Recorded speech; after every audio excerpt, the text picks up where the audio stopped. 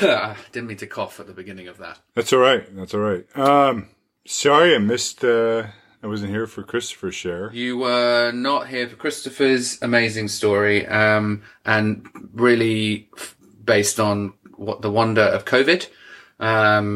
Christopher is in a immune compromised situation. In fact, as am I, for that matter. So, not to say that we didn't want you anywhere near us, but we made the decision that I would do the interview. And Kyle and I want to do a little cheeky 3 or 4 minute kind of afterthought for each of our, interviews and stories. And what did you take from that?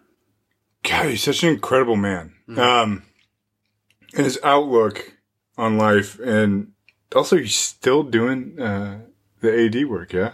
He's still doing some AD work. He's doing all this photography. He's selling prints. He's got a whole technological setup in his home. And just for the listeners, so you understand, and I know he didn't go too much into the detail, but he's in a chair which he operates with one hand. Everything else doesn't move. And everything he has to, do with a flick of a switch on his right hand, I think it is. Yeah. To move the chair, to turn on the TV, to open the garage door, to get out the back, to, and it's a crane with a harness to get into bed and to get out of bed, and 24-hour care, and just listening to the attitude and outlook from him. I was thinking about, just all the little things that we take for granted, and walking up to go to the bathroom in the middle of the night, tying my shoes, driving a car.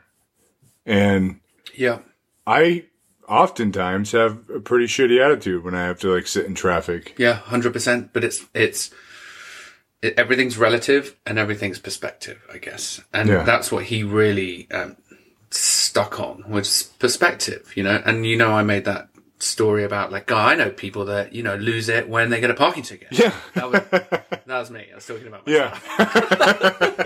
Yeah.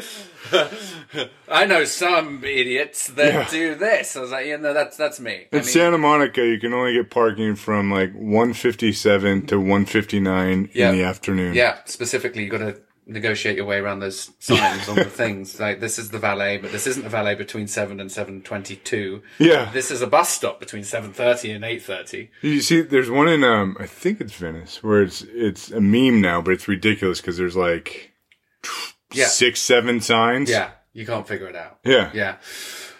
Just to wrap up with the wonderful chat we had with Christopher yesterday.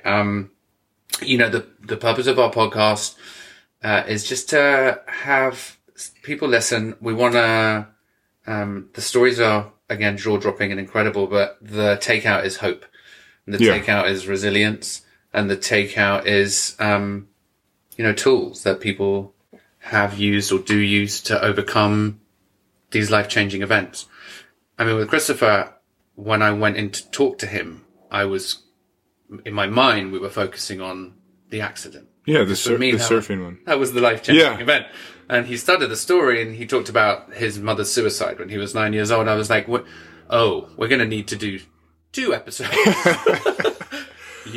Well, and then he talked about, the spiritual side of things and the hopelessness that he felt at that bottom moment. I think you and I both have felt that at times. Yeah. And man, I got goosebumps from that. Yeah, same here. So anyway, there's plenty more where that came from. We've lined up some even further amazing stories, and I'm at some point, as we mentioned, I'm going to be slightly self-indulgent and get an experience I had when I was a kid off my chest. So we'll see how I fare with that one. Yeah. And I hope you guys are enjoying what you're hearing, and we look forward to chatting with you all more soon. Yeah.